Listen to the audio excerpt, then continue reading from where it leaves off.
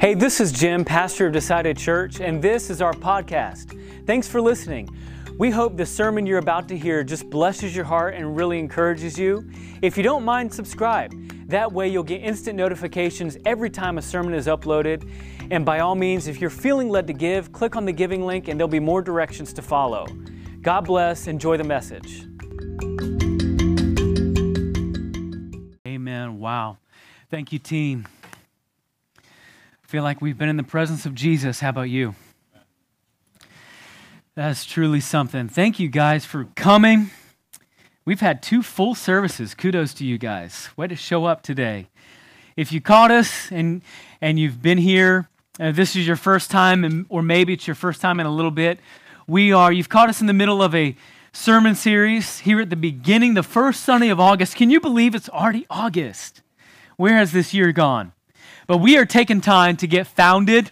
We're taking time in this specific series to dig deep, build up, and stand firm. And we're going to stand firm in these doctrines of the faith. We're going to stand firm in what it is we believe. And we're taking time to form a defense of the faith. The Bible word is apologia. That's where we get apologetics from.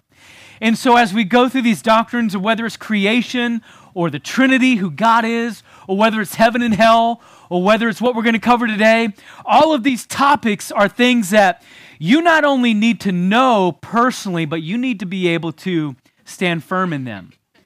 And part of standing firm in them is to be able to explain them and defend them to others. Just like Peter tells us to be ready to give an answer to anyone who asks us with meekness and fear. So we've got to do that. We've got to cover a couple more doctrines. This is week 4. There's 2 more left. So we're a little bit over halfway. And today, if you've got a handout or maybe you're on the Bible app, you see the big $10 word today is soteriology. Soteriology is that $10 word, and it means the doctrine of, are you ready? Substitution, propitiation, redemption, regeneration, imputation, justification, reconciliation, adoption, and sanctification. You think we can cover that in 30 minutes? Oh, I love it. It's great. So if you can't get down with all that, I'll give you a simple one. Soteriology is the doctrine of your salvation. It's the doctrine of the gospel. It's all about what is the gospel? What does the gospel entail? What is the gospel? And more importantly, what is not the gospel? So we're going to cover a few of those things, but before we get there, I've got a question about your kitchen. How many of you, when it comes to cooking, preparing a meal, you like to take the recipe and it's more or less just, it's a nice guideline, but you already know you're going to add some stuff, sprinkle in a little of this, change this up, maybe add a little flour, add a teaspoon of vanilla, add a cinnamon, whatever. You're going to create, you are a free spirit in the kitchen. You might look at the recipe once, but after that, you don't need it. Because the next time you cook it, you're going to do it your way, and it's going to be 10 times better. Let me see those hands. Creative in the kitchen. Dude, yes, I appreciate you. I'm right there with you. I don't get to experiment much in the kitchen. I don't know anything about it, really. But I do love to grill. And so when it comes to marinating meat, I've marinated in just about the craziest thing you can come up with. I've marinated in applesauce before. That's good. I've marinated in jelly. I've marinated in all kinds of crazy stuff. You got to experiment with your grilling. You just got to think outside the box and do crazy stuff. But with that creativity, with that free spirit, you run a risk of some of your meals, or when you take it off the grill, it's just like, what am I tasting? So some things are a flop, but it's worth it, right? Because you're being creative. So let me see those hands one more time. Creative cooks, creative. All right, that's good. A little less than half. So who here is like, no, Betty Crocker is a saint. I'm sure she has her own mansion. She made this recipe on purpose. I'm going to follow it. I don't deviate from the recipe. Good people have put in their blood, sweat, and tears into making this dish what it is, so I'm going to give them the credit they deserve. I'm going to follow it. We don't deviate. In fact, I don't know how to boil water without a recipe. Let me see those hands. Like you're going to follow the recipe to a T. Nobody? No recipe people? Good, Derek. Okay, Annabelle. You got 2 recipe people. Well, I don't know where my wife is. She's somewhere. I love my wife. She is a recipe follower. She goes by the recipe. She follows it step by step. And if it's not laid out for her in a cookbook or a card, it ain't happening. But the good news is that it always comes out. Like if you're that kind of person, 99.9% of the times, if you follow the recipe, it's going to turn out. With the gospel, we have a sovereign formula. We have an ordained recipe that when we deviate from, it's not going to turn out. The gospel is one of those things that you have to have the steps, you have to have the formula, you have to have the recipe. And if you go adding to it or taking away from it or messing around with it, you no longer have the gospel. It's kind of like this. If I were up here waving around a $100 bill and I said it's free to the taker, just come up here, grab it, it's yours. First one up here, you get $100. You taking me out, you're probably going to fight somebody to get to me first. You might tackle me off the stage. And that's fine because you got $100. But the part I forgot to tell you is that it's Monopoly money. Does that change it for anyone? You still coming up here? No? Why not? Because it doesn't hold any value. You can't use that $100 unless you're in the middle of a Monopoly game at home. And somehow you got $100 richer, but more than likely, none of us are going to be able to take that $100 and use it at the gas station or at the restaurant we go to because it's counterfeit, it's fake, it doesn't hold value. But if I had a $5 bill or maybe 10 and said, all right, this isn't 100, but at least it's real. Anybody coming to get it? Anybody taking it? Any takers? $5? $10? There's two of them. Free money for the taking. All you got to do is get out of your seat and come get it. Yeah. Oh. Oh, man. You got it. Hey, Christina, you owe, no. Listen, you owe this $5 to your husband because he bet me you'd be first and you were. Oh, man, that's hilarious. Brandon, you're right. My man. He said, if you do that again in the second service, I will guarantee you Christina will be first. So he was right. He knows his wife very well. But why would somebody run up here to get $5 or $10 when I offered 100 earlier? Because even though it's a smaller denomination, it's real money. It holds value. It's the real thing. And what I'm trying to say to us is it's important where we land on the doctrine of the gospel. If we start spreading a message that isn't in this book, if we deviate, if we mess with it, if we add to it or take away from it, we're offering a counterfeit. That's not real. And Paul has a solemn warning for us, and that'll be our text for today. If you'd like to stand, we're going to read it from Galatians chapter 1. What had happened was, to give you a little context, you can stand, go ahead. We're going to read it off the screen here in just a moment. But just to give you a little context, what happened was in Paul's day, after Jesus had come to the earth, he's presented himself as the sacrifice. He was buried. He rose again the third day. He's gone. He's left it to the church planners. They're spreading the good word. And Paul is addressing this church of Galatia that he has given the gospel to. And then people have come in.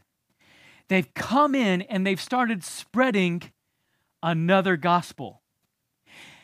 And Paul says, all right, beware of that legalism, beware of that Judaism. The Judaizers is what they were called.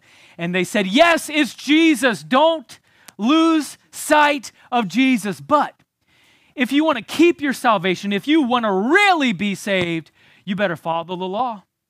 If you want to get to heaven, it's Jesus, but you better live right. You better get circumcised if you want to be in heaven one day. So they were presenting a message of Jesus plus. And this is what Paul has to say about our so great salvation. He says, I'm astonished that you are so quickly deserting. You know what that word means in Greek? Shifting your position. Does that sound like being founded? They were shifting their position on him who called you into the grace of Christ and are turning to a different gospel, the one the Judaizers presented. And then he says, not that there is another one, but there are some who would trouble you and would want to distort the gospel of Christ. But even if remember, this is Paul, this is the Apostle Paul. looked up to in both his day and in our day, like 2,000 years later, we're still giving him the reverence he deserves. He wrote, with the inspiration of the Holy Spirit, he wrote like half the Bible. I mean, half the New Testament is Paul. So he's saying, listen, even if I or an angel from heaven should preach to you a gospel contrary to the one we preach to you, let him be accursed. The word is anathema. The word means damned. And then he says it again, verse 9. As we have said before, so now I say again, if anyone is preaching to you a gospel contrary to the one you received, let him be damned. It matters where we land on the gospel. It's a recipe we cannot be creative with. It's a recipe we cannot change. It's a gospel we can neither subtract from or add to. Let's pray, and then you may be seated. God, help us as we study your word, and we get a brief course through a bunch of different counterfeit gospels that are presented to us as truth. Help us to be discerning. Help us to land firmly on exactly what the gospel is, and help us to share it and not hold it captive. Help us to evangelize the world as the Great Commission tells us to do in Matthew 28:19. God, we're thankful so much for this message. It's in your name that we pray. Amen. You may be seated. Here we go. If you're going to fulfill our God-given mandate, then we have to make sure what we're selling is the real thing.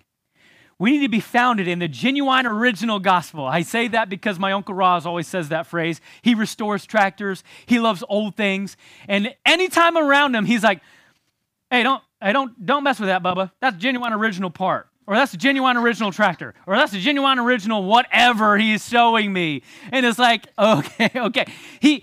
But the reason that it holds value is because it's the original thing. It's in its genuine, original state. And he's preserved it. He's kept it that way. So we have a gospel. We hold a message that is still in its genuine, original state. And if we mess with that, it no longer has the power to save. If we mess with that, then we're presenting a counterfeit message that has no value. We could be running around this morning. We could take over Columbia and just hand out tons of monopoly money, but we would be doing no good to anybody. We have to make sure the gospel we're sharing is the real thing. And that's what a good bank teller does when they study counterfeit bills. You know what they've done a lifetime before that? They study the real thing. Bank tellers, money people, you study the real thing. And then from there, you observe the ways the counterfeit bills don't add up. So let's talk about what the gospel is. Let's study the real thing this morning. And then I'm going to show you a few that take away. And I'm going to show you a few messages that add to in a sermon entitled Counterfeit Gospels. You ready? So first, the word gospel means good news. That's what we hold. We hold the best news out there. We've got the greatest news. It's good news because it's God intervening on behalf of mankind who's lost and without him. The good news is described for us in 1 Corinthians 15. It's one of the best places you can go to explain what is this Christian gospel? What exactly do you mean by the gospel? What is this good news? Paul lays it out for us. He says, now I would remind you, brothers, of the gospel I preached to you, which you have received, in which you what? Stand. We got to get founded in this thing. So what is it? And by which you are being saved, if you hold fast to the word I preached to you, unless you have believed in vain. Here we go. For I delivered to you, as of first importance, what I also received. You ready? Number one, that Christ died for our sins in accordance with the Scripture. Number two, that he was buried. Number three, that he was raised on the third day in accordance with the Scripture. Folks, in its simplicity and all of the deep things of Scripture, when we boil down the gospel, when we boil down to the message that has the power to regenerate lives, when we boil it down to the one thing that brings a dead person on his way to hell and regenerates him into life on his way to heaven, it is the simple fact that Christ died for our sin, was buried, and rose again the third day. So simple that even a child could understand. That's what the Bible says. God says, let the children come unto me. It says it's easier for a camel to go through the eye of a needle than for a rich person to enter into heaven. And you know what he was surrounded with when he said that? Children. He said that while children were clamoring around him, and the Jews told him to go away because he knew that these kids, with their childlike faith, had a better chance of receiving this message than the adults, than the Jewish traditional adults. Because to us it seems so simple. Is that it? Christ died for our sins, was buried, and rose again the third day. That's the gospel? Well, man, if that's it, I mean, I guess that's it. But the message is so rich. We could spend a lifetime, we could spend the rest of our days here together at Decided Church, and we could do sermon after sermon after sermon about the gospel. And we would never get tired. We would never grow old of this message that has the power. Remember all those words? We talked about substitution, propitiation, redemption, regeneration, imputation, justification, reconciliation, adoption, and sanctification. And those are just the shuns of the gospel, the TIONSs of the gospel. It contains all of that and more. The gospel is so rich, so deep, yet so simple.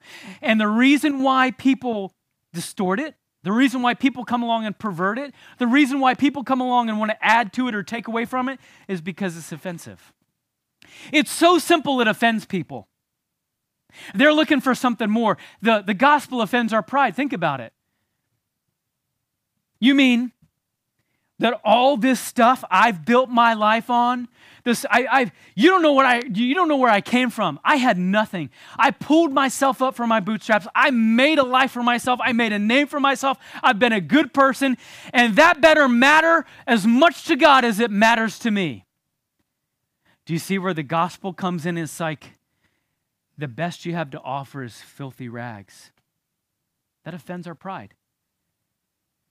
That offends our pride because we feel like we have so many good works to offer.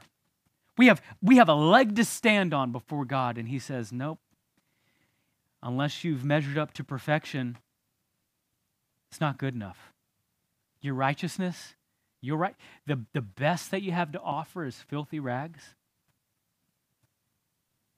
It offends our pride. It offends our wisdom and knowledge.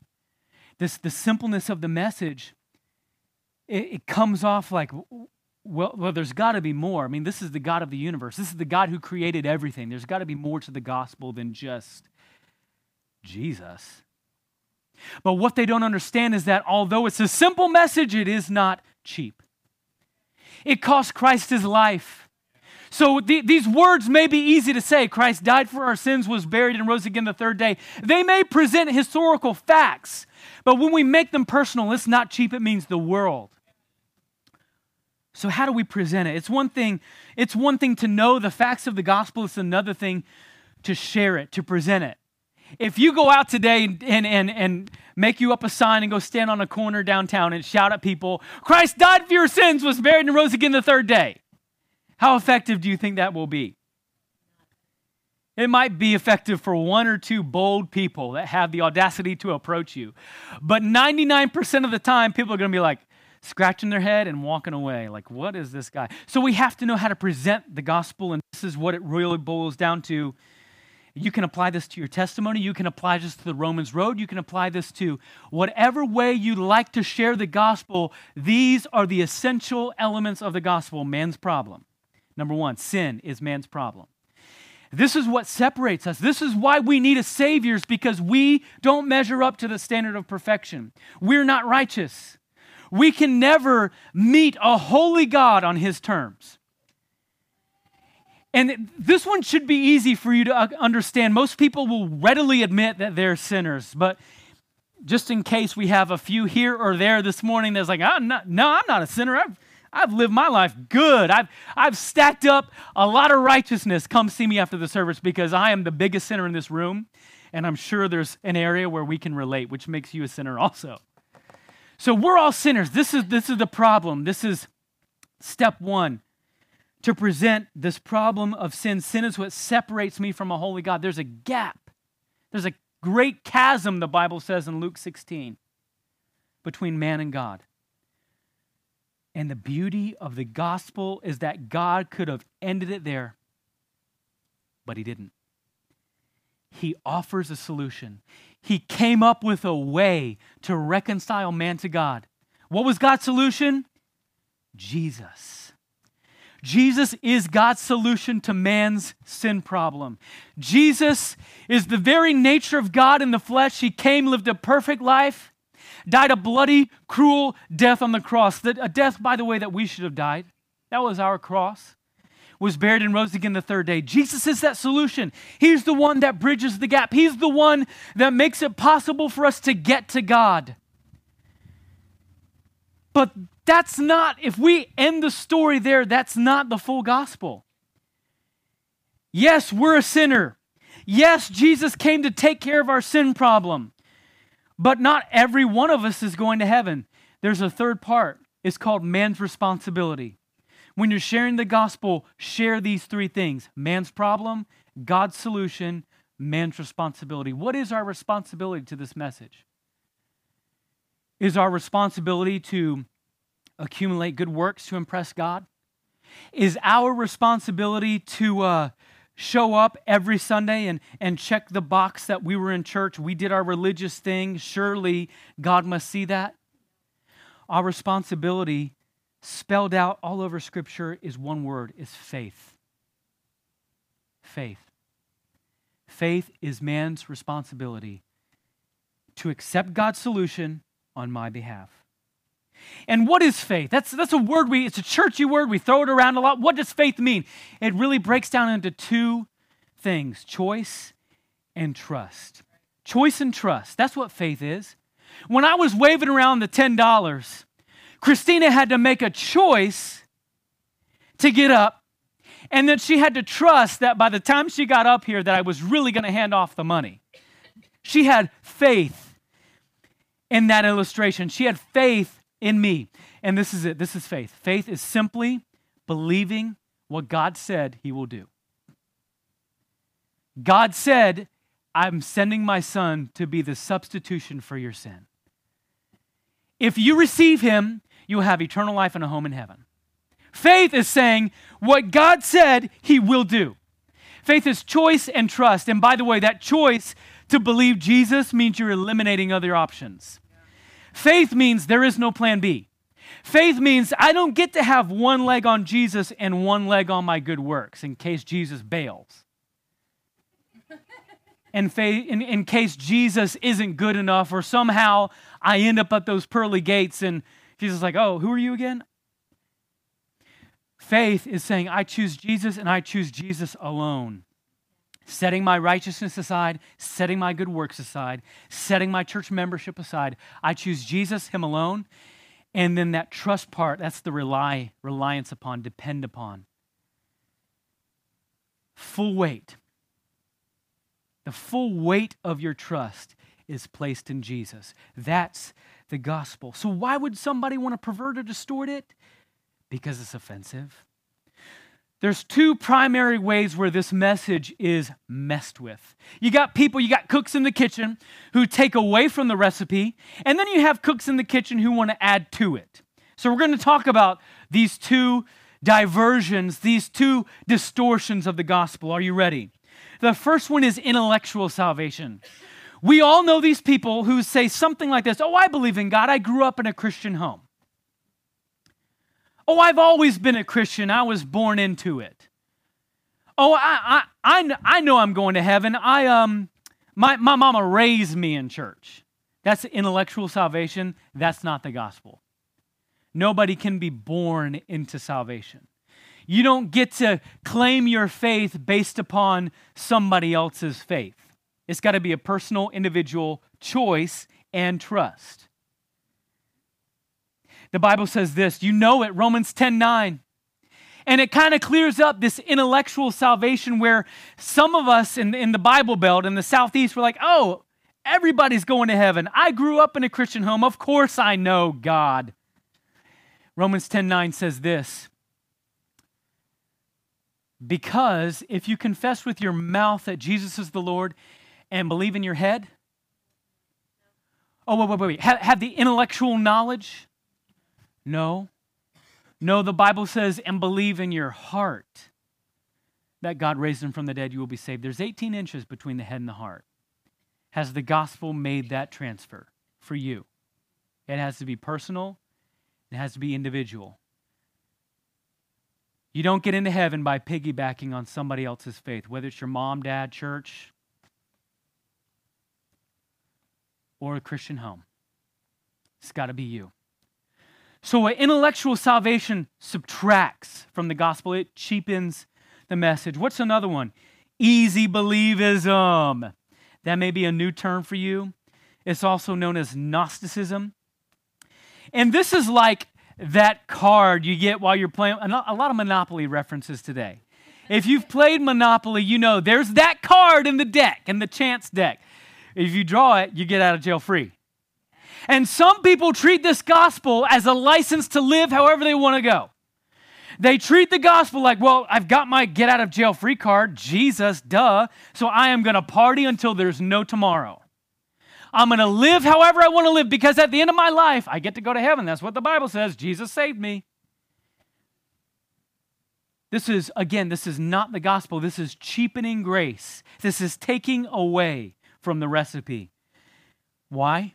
Look at what Galatians 5:13 says. Galatians is kind of our home base this morning. We're going to be all over it. But as Paul says here, for you are called to freedom. So make no mistake about it. Yes, the gospel frees you. There is liberation. The Bible says in John is abundant life. There is freedom. But look at how Paul follows it up. He says, only do not use your freedom as an opportunity for the flesh. What are you supposed to do with our freedom then? But through love, serve one another. The gospel does free us. It frees us up to love and serve. It doesn't free us up to live like a heathen. Don't take away, don't cheapen the grace of the gospel. Easy believism or Gnosticism is not the gospel. James 2 says, by the way, if your faith is real, it'll be followed up by works. It'll be followed up by lifestyle. Not that works is necessary for salvation, but if your salvation is genuine, there's going to be fruit on that tree. What's another one? Reformed theology. Now, I want to be careful with this one because there's a lot of great people who fall right here in this comfortable little wedge known as Calvinism or Reformed theology. The basis says this: God's sovereignty has already chosen who goes to heaven. You can't resist his grace. Well, that would be wonderful if it were in the Bible. Unfortunately, it's not. It's not there. The Bible says, I just gave 3. If you're on the Bible app, I only gave you 1 reference. The handout has more. But there are references all over the Bible that Christ wants all men. In other words, God desires all men. Not some, all men to be saved. Let me show you 1 Timothy 2, verses 3 and 4, because this one is becoming more prevalent again. It says this is good and it is pleasing in the sight of God our Savior, who desires all people to be saved and to come to the knowledge of the truth. Well, let me ask you a question. If God desires all people to be saved, then why didn't he choose all people? If his desire is for all men to be saved, certainly he has the power to choose all those people to be saved then. There's more to this. There's 1 John 2:2, that Christ died for everyone, not just some. The Calvinistic teaching is limited atonement. Christ's blood only covers a certain elect people. That is not biblical. Christ's blood covers everyone. And then John 5, Jesus himself says to the Jewish people around him, he says, you are going to reject me. But wait a minute. I thought his grace was irresistible. But Jesus point blank tells bunches of Jewish people that they're going to turn away. They're going to reject God's grace. It's also what it says in John 1, 11 and 12. It says the Jewish people rejected him, but as many as did receive him, to them gave he the power to become the sons of God. So you absolutely have a free will. You can absolutely turn Jesus away. You can absolutely shut the door to his grace. You can. We have the free will. God will not force himself on anyone.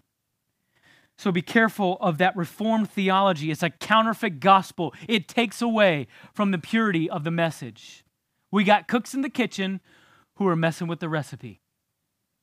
Don't do it. Now, we've got some cooks who are adding to. They want to sprinkle in some of their own flavors, and it distorts, and then we have a counterfeit gospel, and the recipe's going to flop. It's not going to be any good.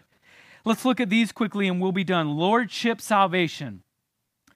This gospel message, which, by the way, I just said a bad word, I'm sorry. This gospel message, which, by the way, let me get all my consonants in order here. This one might be the most poisonous. It's so sneaky. It's so distorted. It's so perverted, but it sneaks into our Christianity. It sneaks into the gospel, but it's a sham. Let me show this to you. Have you ever heard this phrase? If Christ isn't Lord of all, then he's not Savior at all. Anybody? You ever heard that phrase? If Christ isn't Lord of all, then he's not Savior at all. Man, we hear this all the time.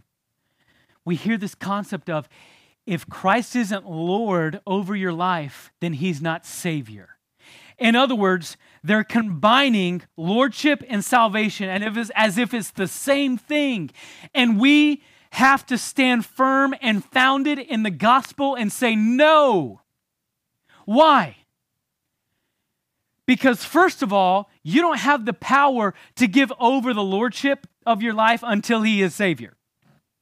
So you're already getting the cart before the horse. That'd be like an alcoholic or somebody who's addicted to drugs saying, I've got to get rid of those things. I've got to make Christ the Lord over those things if I'm ever going to get saved. That's backwards, because the Bible teaches us that when the Holy Spirit comes into our life and we accept him, he begins the work. He begins to transform us. There are no barriers of entry to the gospel message. It is easy. Remember, it is simple for us to come to Jesus. Even a child could do it because the message is simple. Christ died for sin, was buried, and rose again the third day. What's your responsibility to that message? Faith. That's it.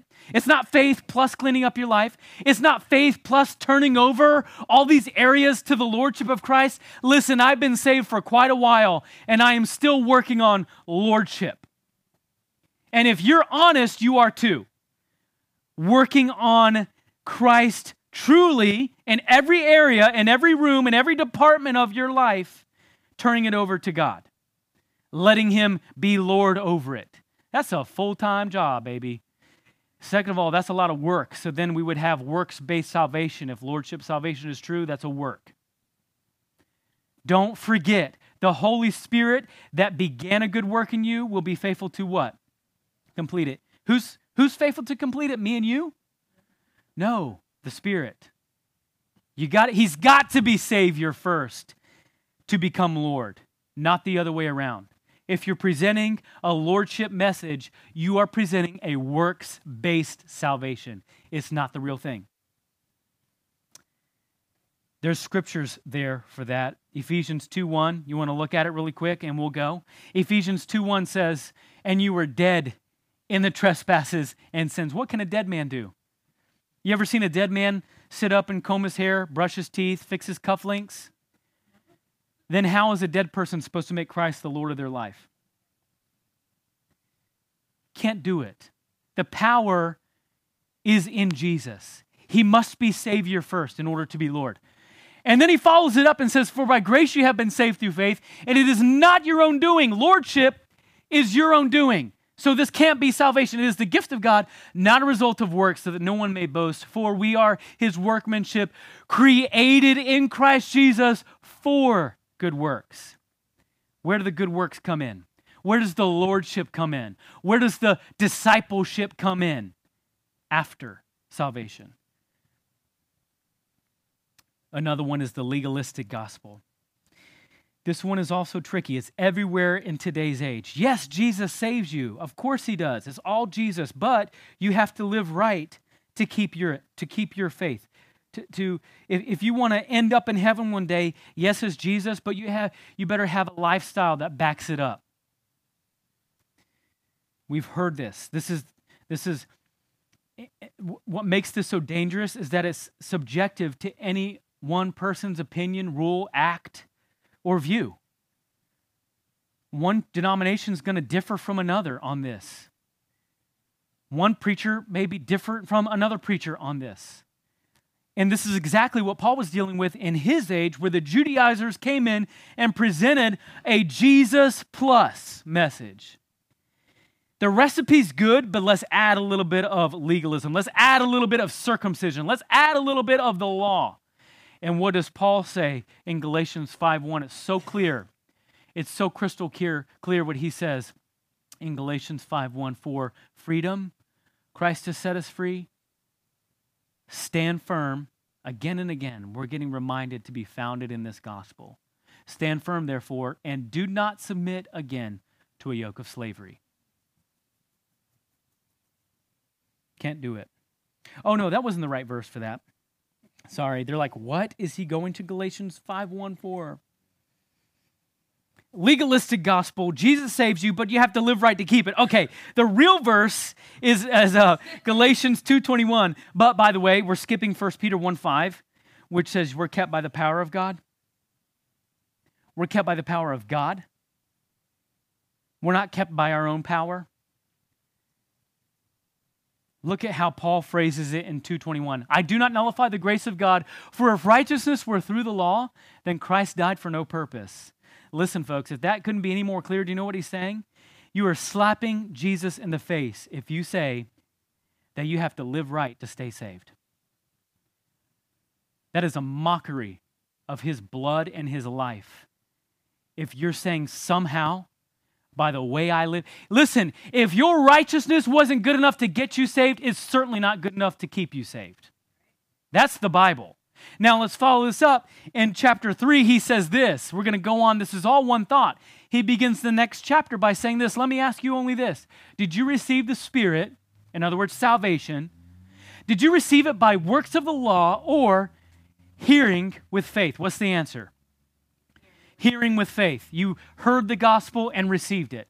And so he says this, are you so foolish? Having begun by the Spirit, are you now being perfected by the flesh? He's saying you must be an idiot if you think your flesh is going to keep you saved. It is only by God's power. So we've got to be careful of a legalistic gospel that adds to Christ. A poverty gospel, this is the one we already read the verse for. This is known as asceticism. This is known as I must consistently deny myself and live set apart to earn God's favor. I got to sell everything and live like a monk in a shack separated from the world. I got to be so holy that I'm unapproachable. I got to be so set apart that I don't even know how to relate with people. I got to be so set apart that I'm not even, worldliness doesn't even touch me. I'm just like aloof.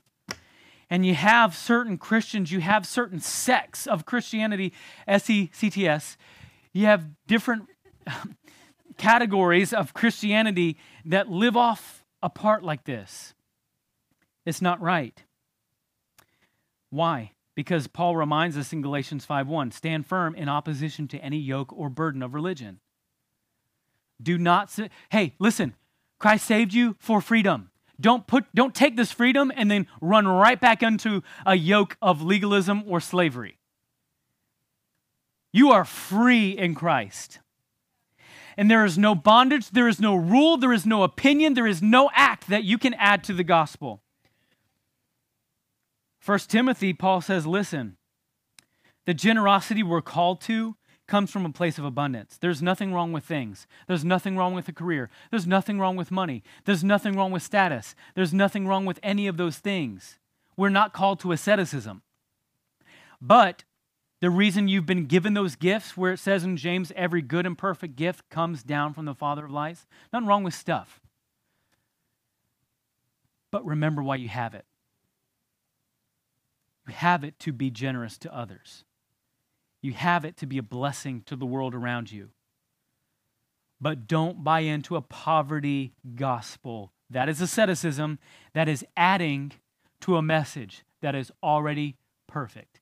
Remember, it's a sovereign ordained recipe, a holy formula. And then prosperity gospel, you may know this when it's a little more well-known, it's a little more talked about, but this is the gospel that says, by the way, there isn't another one.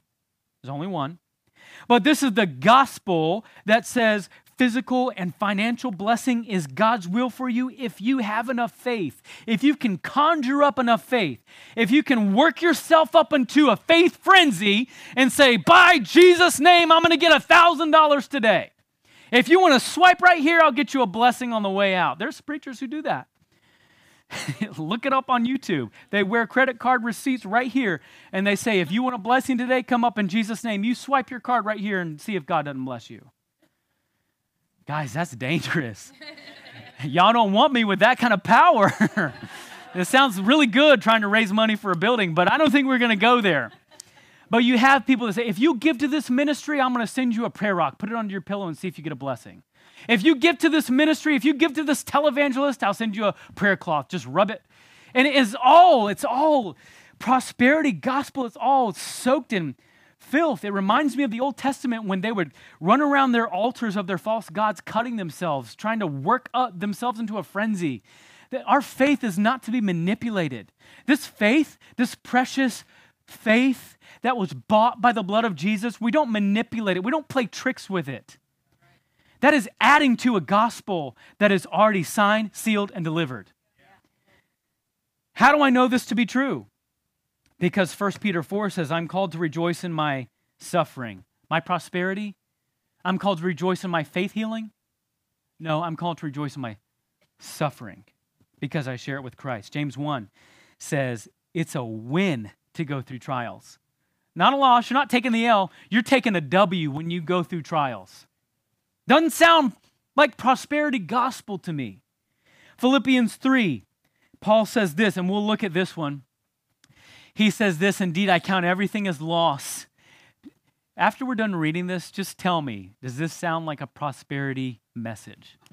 Indeed, I count everything as loss because of the surpassing worth of knowing Christ Jesus my Lord.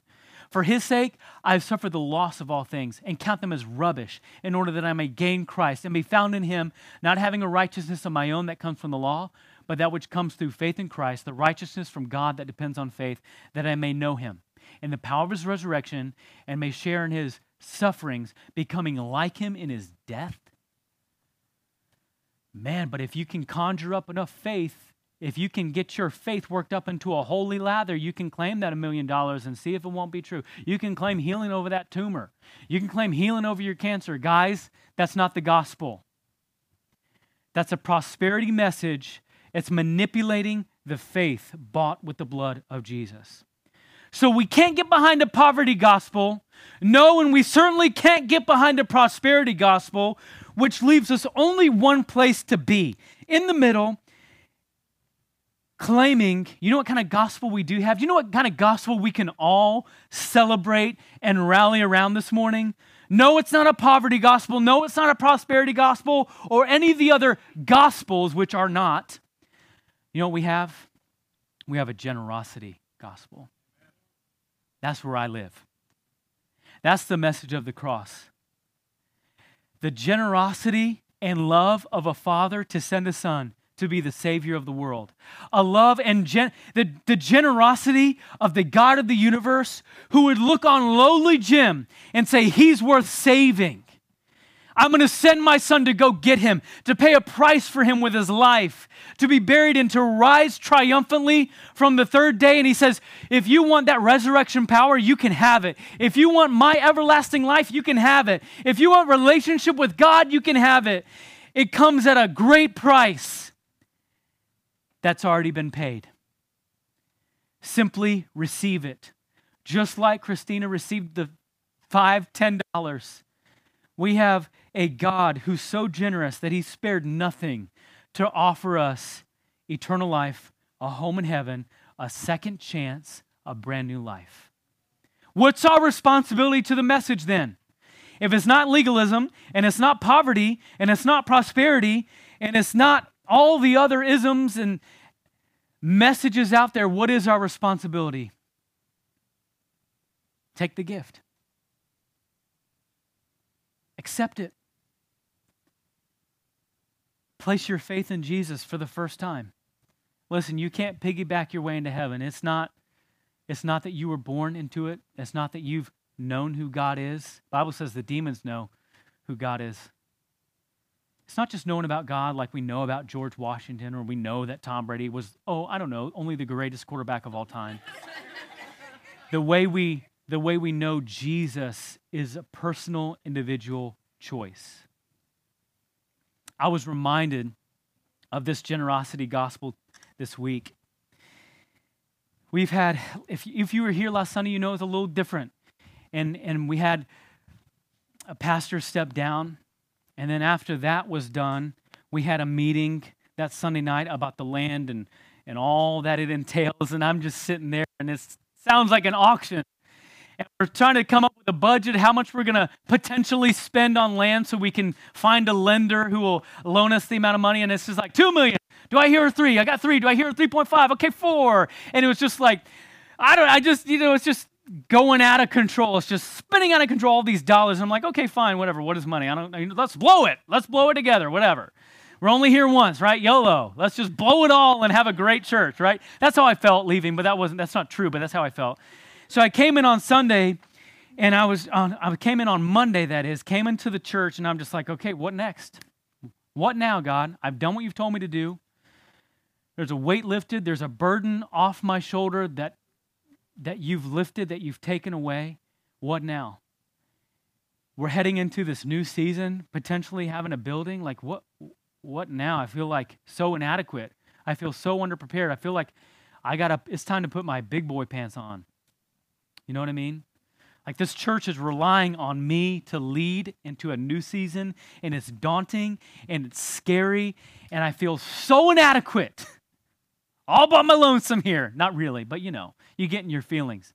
And then the mail lady came. I've never been so excited that the mail lady came, right?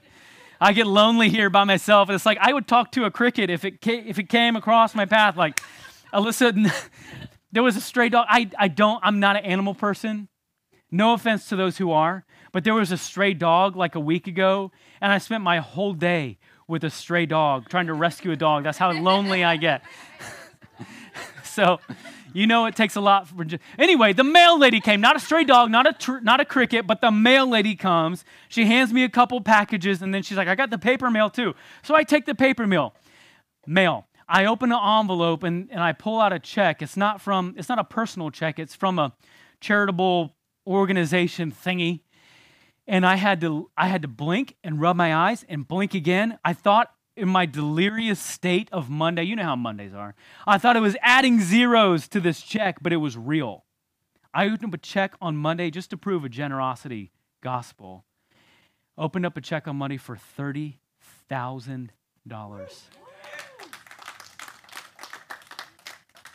That's crazy. And God was just saying, listen, I own a cattle on 1,000 hills. I've seen it all before. I've done it all before. I'll do it again. You just remain steadfast. You just stay in your lane. You just preach this book. You just stay true to a generosity gospel. Don't add to it. Don't take away from it. There's plenty here. You could spend a lifetime and you will not exhaust the power and the mysterious and majestic gospel that I have given through Jesus. It is so rich, it is so deep, and it is so simple. Spend your life preaching a generosity gospel and just see what happens. I'll sprinkle in a little Monday blessing for you. Here's 30 grand. I got 100 million billion more. What's 30 grand? You need it. I don't need it. You need it. Fine. Here's a little bit. And that just reminded me Monday and going to a new season and just a new turnover, a new leaf. And it was just like, wow, God is still in this. We still have the power that changes lives at our disposal. We have a gracious and generous God. Anybody with me today that's thankful? No, it ain't about poverty. It's not about prosperity either, but it's a generosity gospel. That's where I live. That's where I live and breathe. I want to be right here in my lane, preaching the word, seeing lives changed. There was 2 lives changed this morning. because of a generosity gospel that was preached. How about you? Every head bowed and every eye closed. What about you? Have you been piggybacking? We're in the Bible Belt, the Southeast. Have you just thought and assumed you were a Christian because, well, I mean, I've always known who God is. I was born into this. You don't get born into Christianity that way. You got to make it personal. You have to receive Jesus.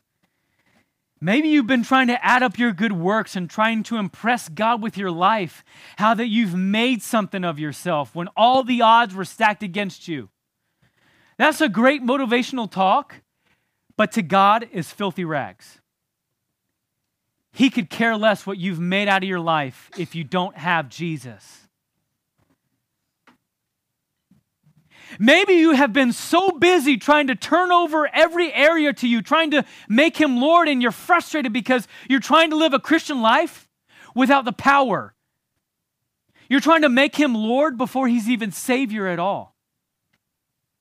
With every head bowed, every eye closed today, if that's you and you're ready to make a choice to trust Jesus, would you just slip up your hand? I want to pray for you this morning. I see one hand, thank you. Maybe it's your first time. You thought you had this thing figured out, but today, for the first time, you realize, no, I have to make an individual, personal choice to receive Jesus. I need his power to change my life. There's no cleanup work I have to do. There's no renovation of my heart that I have to do. I would never be able to clean it up enough to impress God. He wants me, as the old hymn says, just as I am. Come to him just as you are, with all your baggage, with all your worries, with all your fears, with all your anxiousness. He'll take care of it. He knows just what to do with it. Anybody else? We have all the time in the world. There's one hand. Do I have another? Amen. Thank you, Jesus, for this gospel message that has the power to regenerate hearts. I'm thankful today that all we have to do to come to you is simply to rely on the fact that Jesus took our place, that he died the death we should have died. He was buried and he rose again the third day in fullness of resurrection power. And he says, that can be yours. Just take it. Receive the gift, everlasting life, a home in heaven, a relationship with God. It's yours for the taking. Just receive it. Accept it by faith. Thank you for the one that was born again this morning in this place today. We are so grateful for your generosity gospel. And that's the message we give our lives to. We've got the hope of the world. We've got the message that has the power to save. And so for that, we say, I've decided to follow Jesus, no turning back. To that message, to that generosity, we say, though none go with me, still I will follow. To that generosity gospel, we say, the cross before me, the world behind me. Take it all, Jesus. We only want you. We've given our lives to this message. It's in Jesus' name that we pray. Amen.